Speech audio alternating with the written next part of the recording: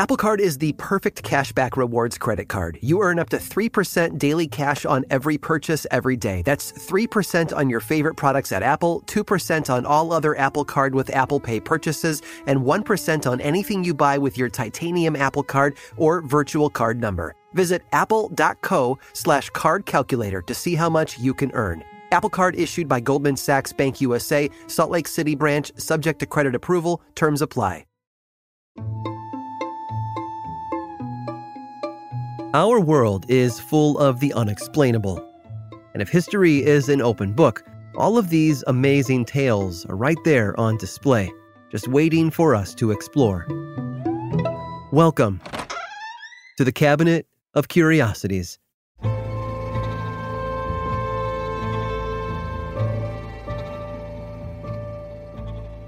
It was just a simple advertisement, and for a game, no less. There was absolutely nothing illegal or dangerous about it. And yet, here they were, sitting across the table from a pair of FBI agents. The product in question was a pretty simple dice game. And with the Christmas season approaching, the company had decided to run a few ads in the biggest city in America, all of them scattered throughout one single issue of The New Yorker. All of them were small and square, sort of like an Instagram post, and each one told interested buyers to refer to the main advertisement on page 86. The game had been created by a company called Monarch Publishing, and the ad had been written by one of their executives, a man named Roger Paul Craig.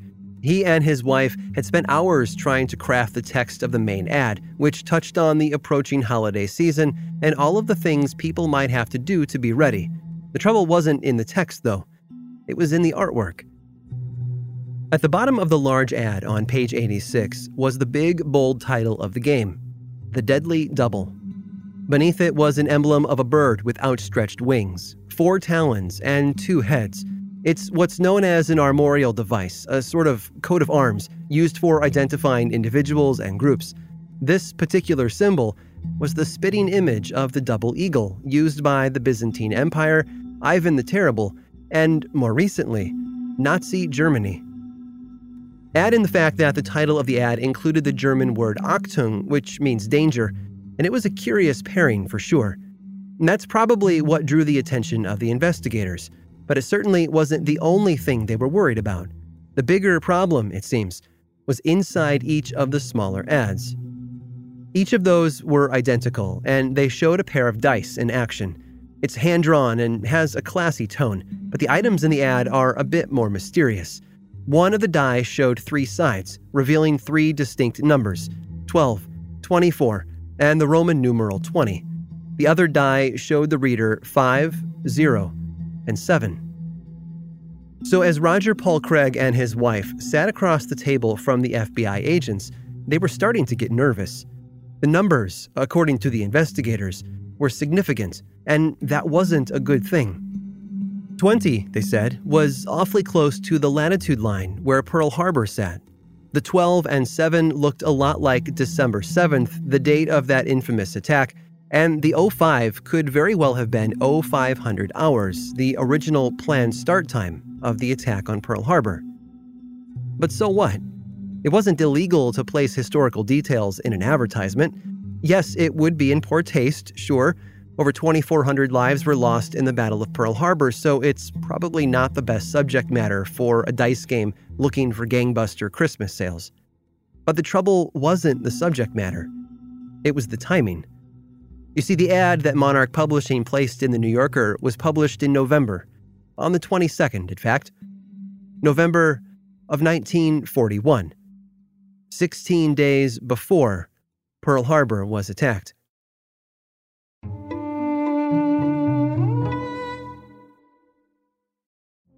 Witness the dawning of a new era in automotive luxury with a reveal unlike any other as Infiniti presents a new chapter in luxury, the premiere of the all-new 2025 Infiniti QX80. Join us March 20th live from the Edge at Hudson Yards in New York City, featuring an unforgettable performance by Grammy and Academy Award-winning singer, songwriter, and composer, Jon Batiste. The all-new Infiniti QX80 is unlike any luxury SUV you've ever seen. Smart enough to anticipate your needs even before you do. Every line, curve, and detail was thoughtfully crafted so everything for every passenger feels just right. Don't miss it. Mark your calendars and be the first to see it March 20th at 7 p.m. Eastern, only on iHeartRadio's YouTube channel. Save the date at new-QX80.com. 2025 QX80 coming this summer. Apple Card is the perfect cashback rewards credit card. You earn up to 3% daily cash on every purchase every day. That's 3% on your favorite products at Apple, 2% on all other Apple Card with Apple Pay purchases, and 1% on anything you buy with your titanium Apple Card or virtual card number. Visit apple.co/card calculator to see how much you can earn. Apple Card issued by Goldman Sachs Bank USA, Salt Lake City branch, subject to credit approval. Terms apply.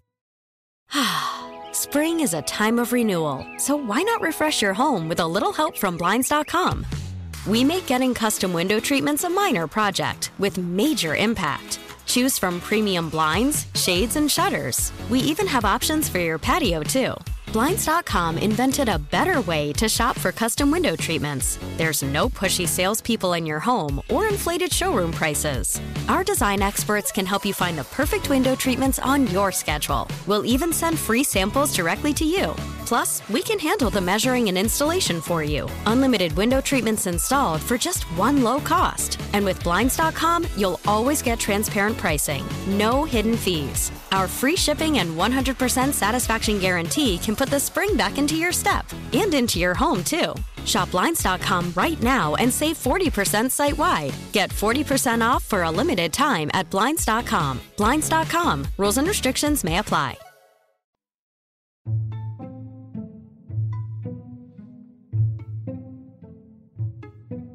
It's easy to take computers for granted these days. They do so much for us.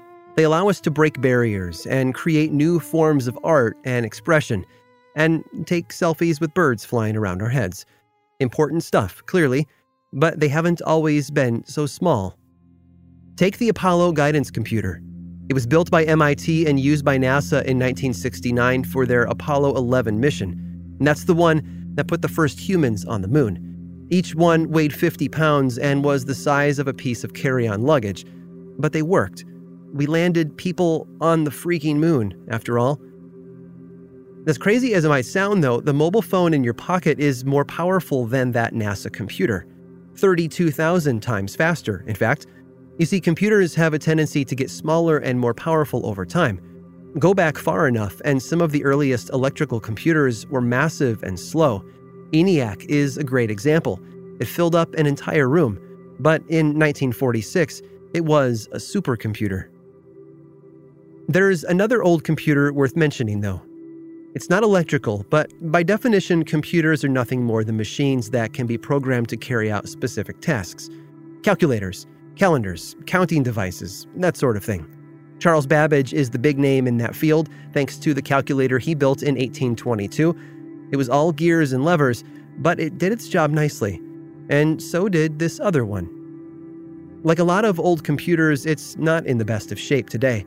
But when it was brand spanking new, it focused on astronomy. Want to know when the next eclipse was going to be? This computer would tell you. The lunar cycle? You're covered. People could even program it to track the time between special, regular occurring social events. It was brilliant. But here's where it gets weird. This computer is older than Babbage's 1822 device, and yet it's smaller than NASA's Apollo guidance computers, which seems to fly in the face of how useful and advanced it really was for the time. You see, this computer wasn't crafted in the workshop of an English mechanic or in an MIT lab. It was built so long ago that we forgot about it in the first place. But in 1900, some men found it and handed it over to people who might know what to do with such a powerful device. Those men were sponge divers. They found the computer underwater, just off the coast of the Greek island of Antikythera, and it hadn't been there since the 1800s or even the 1700s. According to the archaeologists who have studied it over the course of the past century, this computer is much older. It was built over 2,000 years ago. I hope you've enjoyed today's guided tour of the Cabinet of Curiosities. Subscribe for free on Apple Podcasts or learn more about the show by visiting curiositiespodcast.com.